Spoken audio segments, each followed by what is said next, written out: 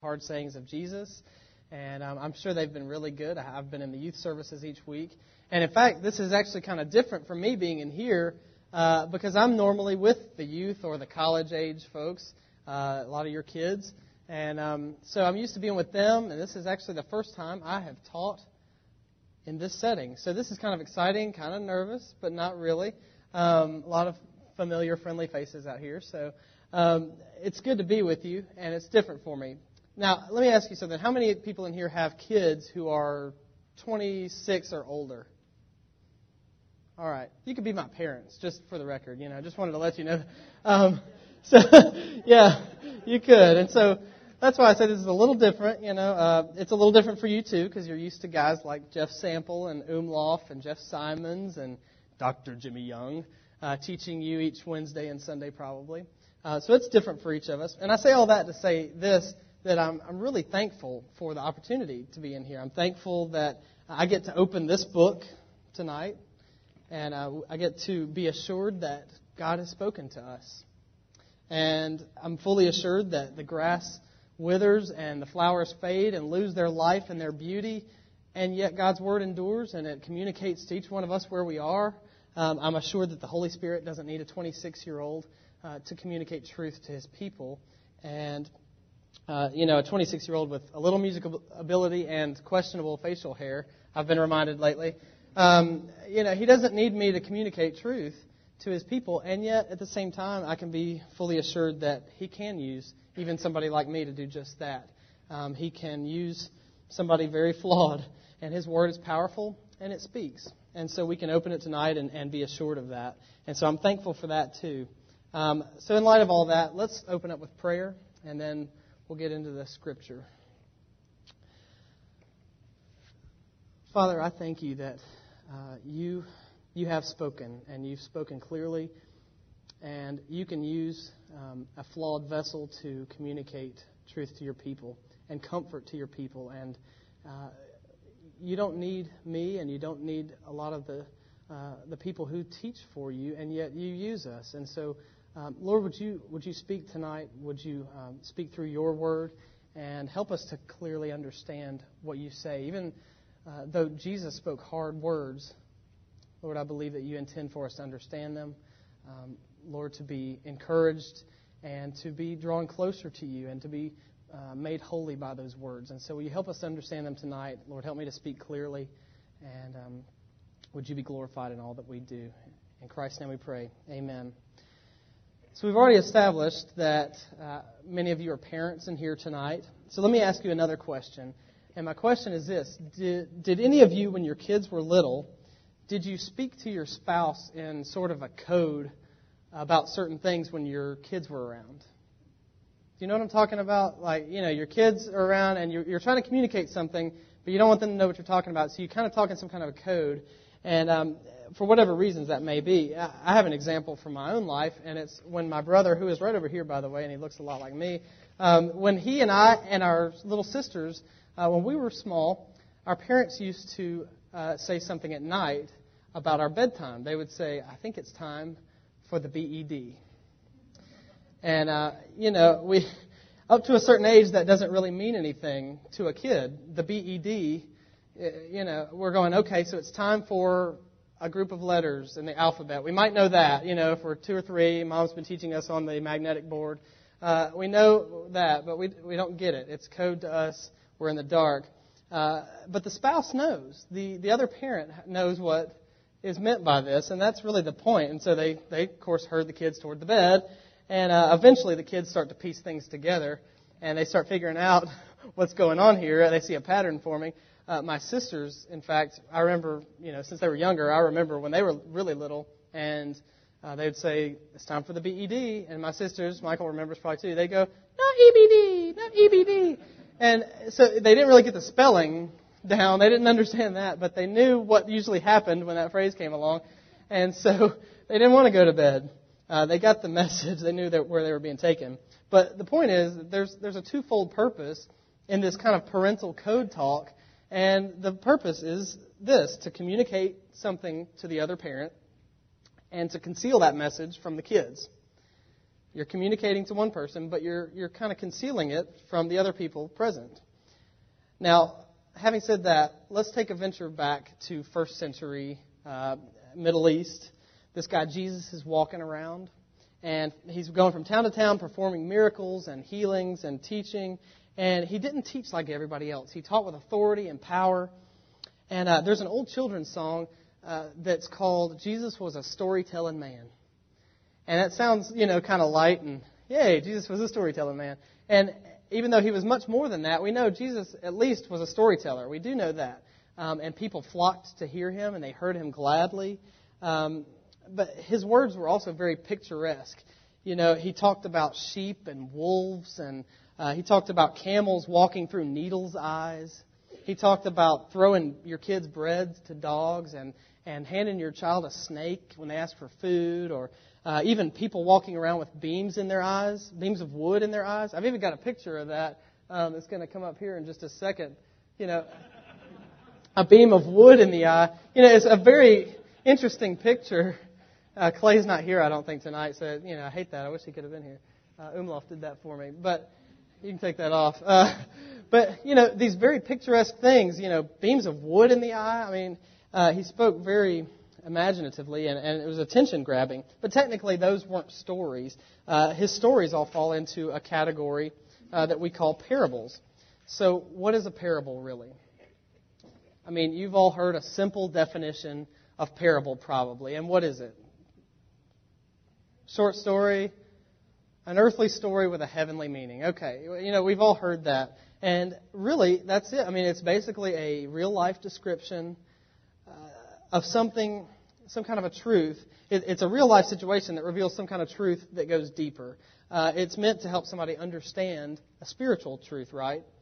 I mean, when Jesus uses agriculture to say the kingdom of heaven is like, you can expect to understand better what the kingdom of heaven is like through this little story he tells. It's pretty simple, so it seems. But turn to Mark 4 if you have your Bibles, and let's look at the first parable that Jesus tells in the Gospel of Mark. Mark chapter 4, and we're going to begin in verse 2. Mark chapter 4, verse 2. It says, "And he was teaching them many things in parables. And in his teaching he said to them, 'Listen, a sower went out to sow, and as he sowed, some seed fell along the path. And the birds came and devoured it. And other seed fell on rocky ground, where it did not have much soil. And immediately it sprang up, since it had no depth of soil. And when the sun rose, it was scorched. Since it had no root, it withered away. Other seed fell among thorns, and thorns grew up and choked it, and it yielded no grain. And other seed fell into good soil and produced grain, growing up, increasing, yielding 30-fold, 60-fold, 100-fold. And he said to them, He who has ears to hear, let him hear.'" Okay, that's simple enough. A guy sows some seed. The seed falls on different kinds of ground, and different results occur on the different kinds of soil.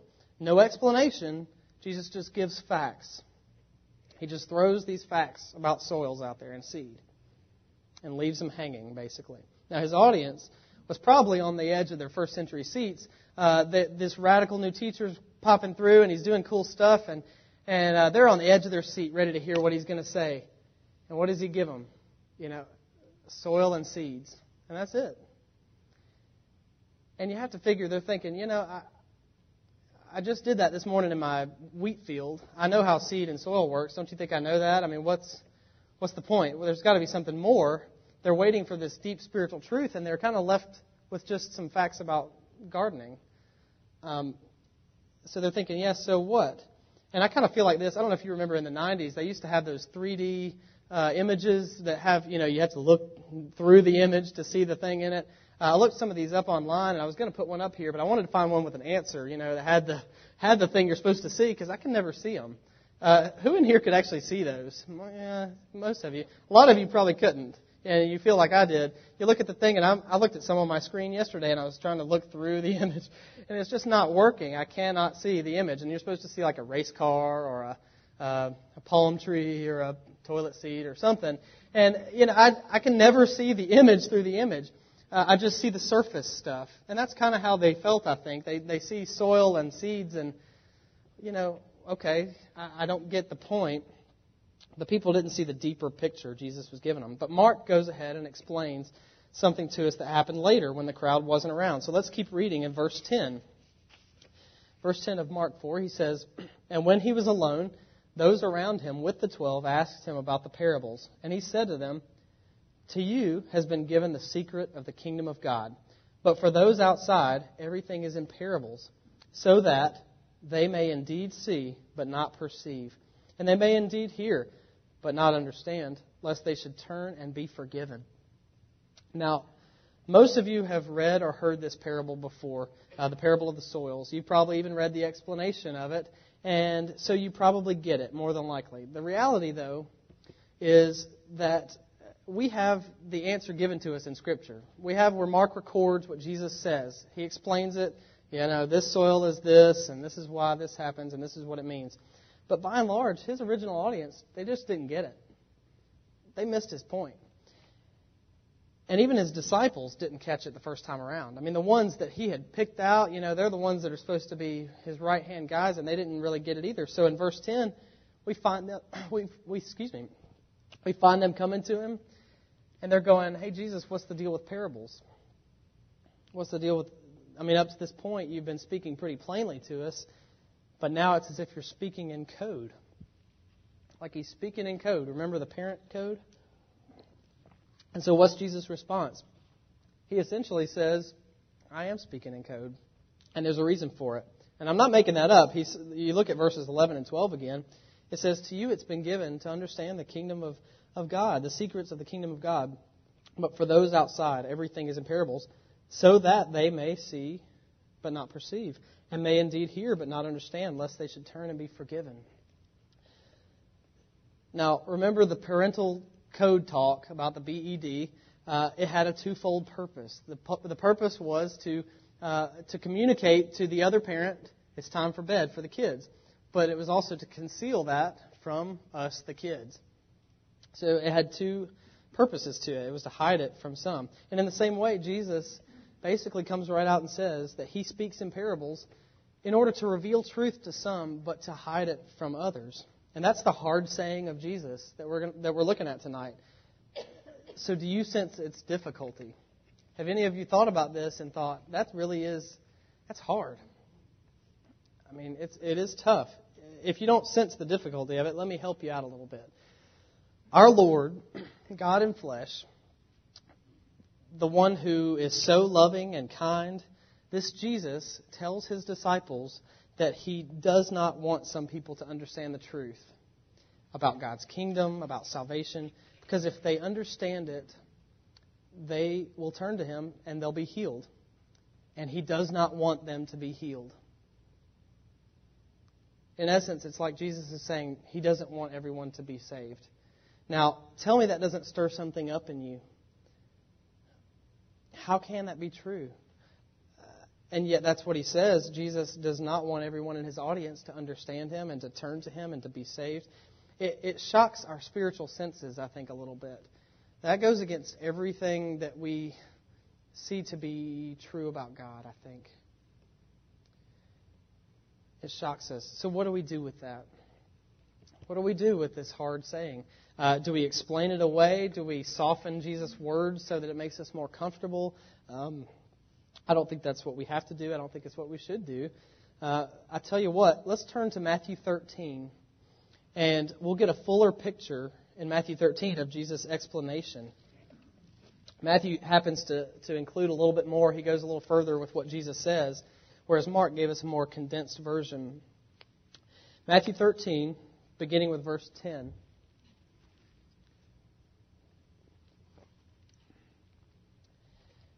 It says, "Then the disciples came and said to him, 'Why do you speak to them in parables?' And he answered them, 'To you it has been given to know the secrets of the kingdom of heaven, but to them it has not been given. For to the one who has, more will be given, and he will have an abundance. But from the one who has not, even what he has will be taken away.'" It's kind of a reverse Robin Hood mentality. "And this is why I speak to them in parables, because seeing they do not see, and hearing they do not hear, nor do they understand. Indeed, in their case, the prophecy of Isaiah is fulfilled that says," and he quotes Isaiah 6 here, "You will indeed hear, but never understand. And you will indeed see, but you'll never perceive.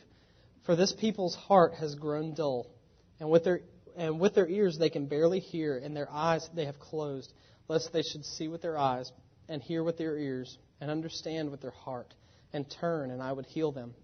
But blessed are your eyes, for they see, and your ears, for they hear. Truly I say to you, many prophets and righteous people longed to see what you see, and did not see it, and to hear what you hear, and did not hear it. So here, Matthew records a little bit more of how Jesus explained his use of parables. And so let's make some observations about this.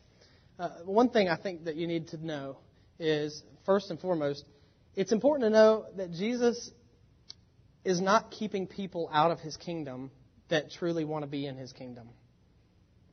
That's something that can be said sometimes. When we look at this and take what he says, it's almost like you're going, well, you know, Jesus is stiff-arming people who want to be in and who want to follow him. And that's just not the case. I want you to notice what had happened before this first parable. In Matthew 12, if you go a chapter back from this, the Pharisees are in the crowd, and they accuse Jesus after healing. They accuse Jesus of casting out demons in the power of Satan. If you look at chapter 12 of Matthew, and verses 22 through 24, it says this: Then a demon-oppressed man who was blind and mute was brought to him, and he healed him. Jesus healed him, so that the man spoke and saw. And all the people were amazed and said, Can this be the son of David? But when the Pharisees heard it, they said, It is only by Beelzebul, the prince of demons, that this man casts out demons. So they made this serious accusation against Jesus that he's demon-possessed, that he's demon-empowered. And so it prompts him to launch into this discourse about blasphemy of the Holy Spirit. And that's another difficult saying that I think somebody else has either already tackled or will. He warns them about this blasphemy of the Holy Spirit. And the fact is, they've made this serious accusation, but the Pharisees really, they have no intentions of accepting Jesus' words. They have no plan to follow him. And so he really has no reason to continue to offer truth to them. Up to this point, they've demonstrated nothing but a hardness of heart to the light of truth of Jesus' teachings. And so we find that Jesus' ministry turns a corner after this incident. You know, up to this point, he's been speaking plainly, and all of a sudden, he rounds a corner when these Pharisees accuse him of casting out demons in Satan's power. And he says, okay, and it changes, and he starts to speak in parables, a.k.a. speaking in code. And he does this in order to keep those in the dark who are already embracing the dark. He keeps them in the dark, those who are already embracing darkness. They certainly weren't pleading with him, Oh, Jesus, please let us follow you. Let us come after you. Please show us truth. They weren't doing that. They were rejecting his teachings and his lordship over them. And so here's how that applies to us, I think, how it applies to you tonight. And trek with me here. I think we can say from this that you don't need to think of Jesus as a mean Savior, but you don't need to think of him as a pushover either. And here's what I mean by that. Jesus isn't keeping sweet little innocent folks who want to come after him, people who are in the dark, but they're seeking after him. He's not keeping them out of the kingdom of God. But he's hiding the truth from prideful people who are sinfully rejecting him anyway. But also, sometimes we think, oh, Jesus will overlook my sin, and he's so loving and patient, so he'll overlook it and he'll forgive. And while it's true that Jesus, the Lord really is loving and patient with us, isn't he? And while that's true, it seems biblical to say that sin and unbelief lead to more sin and unbelief. Reject Jesus now, and you'll find it even more difficult to accept him later. Let sin creep into your life now and be prepared to go deeper into it later. Romans 1 describes how God gives people over to the lusts of their heart. And you and I must be cautious about sin and unbelief and pride in our lives. God opposes the proud. And that's what the Pharisees were. And they demonstrated it over and over. And finally, he basically stiff-arms them and says, okay, I'm going to keep you in the dark.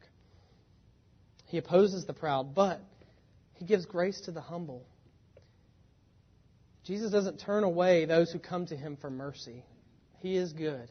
And so the first observation we can make is that Jesus isn't keeping people out of the kingdom who want to get in. Rather, he's rejecting the prideful who are rejecting his light that he's giving them anyway.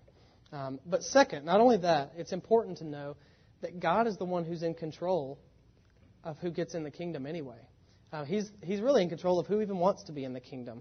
If you look at Matthew 13, back to Jesus' words, in verse 11, he answered them, "To you it has been given to know the secrets of the kingdom of heaven, but to them it has not been given."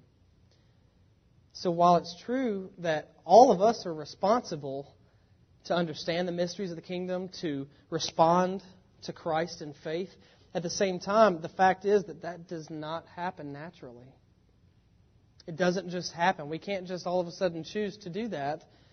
In verses 14 and 15, Jesus quotes from Isaiah 6, and he describes how people have eyes to see, but they never perceive, and ears to hear, but they never understand. You know, people are walking around all over the place with eyes and ears, but they don't get it. They're not seeing the deeper image that's there. They're not understanding the truth. They don't hear it. They don't get it. And in describing the ones who do perceive and understand, the language Jesus uses is that of a gift, isn't it? He talks about it like this: "To you it has been given, and to them it has not been given." And so there's this gift language where it seems that there's something else, someone else, who is in control and who gives abilities to do this. He gives it.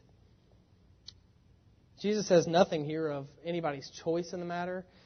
He rather emphasizes that God gives the spiritual eyes and ears to some, and He has not given it to others. So while we're responsible to hear and see the truth, at the same time, we can't unless God gives the grace to do it. Unless He gives us the gift of spiritual sight and hearing. He is sovereign in the matter, and He gives it as He chooses. So you got man's responsibility in the matter, and you got God's sovereignty. And the balance that's held between these two is shown throughout Scripture. It's not one or the other, it's both. And I think one of the best places to see that is in Matthew 11. So just turn 2 chapters back again. And I love this. In Matthew 11, starting in verse 25, Jesus prays to the Father, and then He turns to the people and says something interesting. He says, in verse 25, "At that time Jesus declared, 'I thank you, Father, Lord of heaven and earth, that you have hidden these things from the wise and the understanding and revealed them to little children. Yes, Father, for such was your gracious will. All things have been handed over to me by my Father, and no one knows the Son except the Father, and no one knows the Father except the Son, and anyone to whom the Son chooses to reveal Him.'" Verse 28, He says to the people, "Come to me, all who labor and are heavy laden, and I will give you rest. Take my yoke upon you and learn from me, for I am gentle and lowly in heart, and you will find rest for your souls. For my yoke is easy and my burden is light." Ultimately, God gives or hides truth, and Jesus thanks the Father for that He gives the ability to see. But then He turns to the people and says, "Come to me." They're all invited. All the weak and burdened people, much like a lot of you feel burdened and weary from life. And Jesus says, "Come to me, and my burden is light." He invites us to. And so, God gives or hides, but we are invited. And both are true, and they somehow work together. And brothers and sisters, I think the most important thing that you and I can walk away from this tonight understanding, we could walk away tonight with a renewed appreciation for God's sovereign gift of grace to you, to me, to us as a people. I mean, when Jesus says to the disciples, "To you it's been given, but to them it's not," there's this contrast between the two groups. And I think this contrast by Jesus was certainly intended to exhibit the enormity of grace showered upon those who can see and hear. The enormity of grace showered upon the disciples who have received this gift that was not given indiscriminately to all. The disciples certainly didn't have anything in themselves worthy of earning God's favor, and neither do you, and neither do I. We don't have the merit to do it, and yet God gives it anyway. Jesus, in fact, made a habit of intentionally choosing the not good enoughs for his disciples. These guys were fishermen, and they were kind of dumb. They weren't well educated. They didn't get what he wanted them to get all the time. They're a lot like us sometimes. You know, the not good enoughs. And yet he intentionally chose them. I mean, that speaks a lot about the goodness of Christ, and he gives by his grace. And the fact that spiritual eyes and spiritual ears are given as a free gift to the deaf and blind, that excludes all boasting and pride on our part. So let me ask you, do you have spiritual sight and hearing? I mean, have you received mercy and grace from the Lord in this way? Whereas once you were blind, now you see as we sing. Read what Jesus says in verse 16 again. Chapter 13, verse 16. It says, "Blessed are your eyes, for they see, and your ears, for they hear. Truly I say to you, many prophets and righteous people longed to see what you see and did not see it, and to hear what you hear and did not hear it." A lot of people longed. The righteous people longed. The prophets longed to see the day of Christ and the coming of the kingdom. And they didn't see it. They could see it down the road, but they never got to see it come in their lifetime. And yet Christ comes along and he says, you know what? If you see it now, you are blessed. You are blessed. Your ears are blessed. How great is the love that the Father has lavished on us that we should be called children of God. May we live our lives in humility and thankfulness and dependence and obedience to the God who is merciful to us. We are truly debtors to mercy alone. And I just want to close tonight with a song. I'm just going to grab the guitar, and it's not plugged in, and I don't have a good microphone. I got this lapel mic, and we're going to just sing together.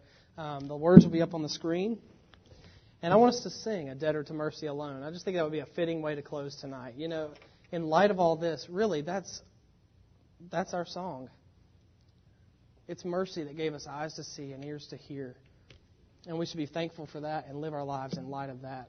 Not boasting about how good we are or anything like that, but dependent on mercy. So let's sing this together.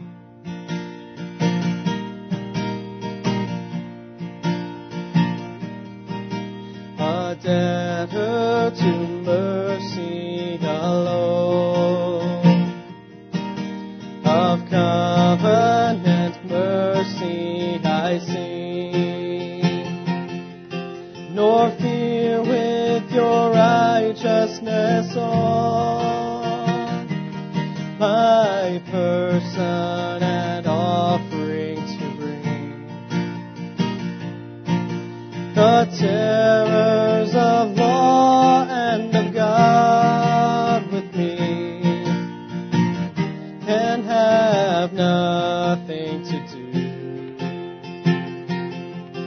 My Savior's obedience and blood hide all my transgressions from view. Hide all my transgressions from view. The work which His goodness began, the arm of His strength will complete. His promise is yea and amen, and never was forfeited yet. Things future nor things that are now, nor all things below or above can make Him His purpose forego, or sever my soul from His love, or sever my soul from His love. My name from the palms of His hand, eternity will not erase. Impressed on his heart it remains, in marks of indelible grace. Yes, I to the end shall endure as sure as the earnest is given. More happy but not more secure, the glorified spirits in heaven, the glorified spirits in heaven. Let's see, I want to sing this one part again. The terrors of law and of God with me can have nothing to do, can have nothing to do. And pay attention to this line. My Savior's obedience and blood hide all my transgressions from view. Hide all my transgressions from view. Let's pray tonight. Father, we thank you that the Savior's obedience and blood hide our transgressions from view. Lord, we have so many. I know, Lord, I sense my darkness. It seems like more and more every day, and yet, Lord, the blood of Jesus covers me, even me. And so, Lord, would you help us feel the weight of that? Lord, would you help us feel the weight of your grace upon our lives? Lord, that you even reveal yourself to us in your word. Lord, that you open our eyes to see the truth. Lord, would you help us to be motivated to share that truth with others? And Lord, to trust you to open the eyes of others. Lord, not to try to convince people by all kinds of creative, worldly ways. Lord, but to speak the truth and to let you do the work. Lord, we thank you that you reveal it to the unwise and you hide it from the wise. And Lord, so would you help us to live our lives in light of that. Lord, to obey you and to draw closer to you. Lord, to be conformed to the Lord Jesus more and more. And to honor you with our lives. Would you help us to do that? Because we sure can't do it on our own. And it's in Christ's name we pray these things. Amen.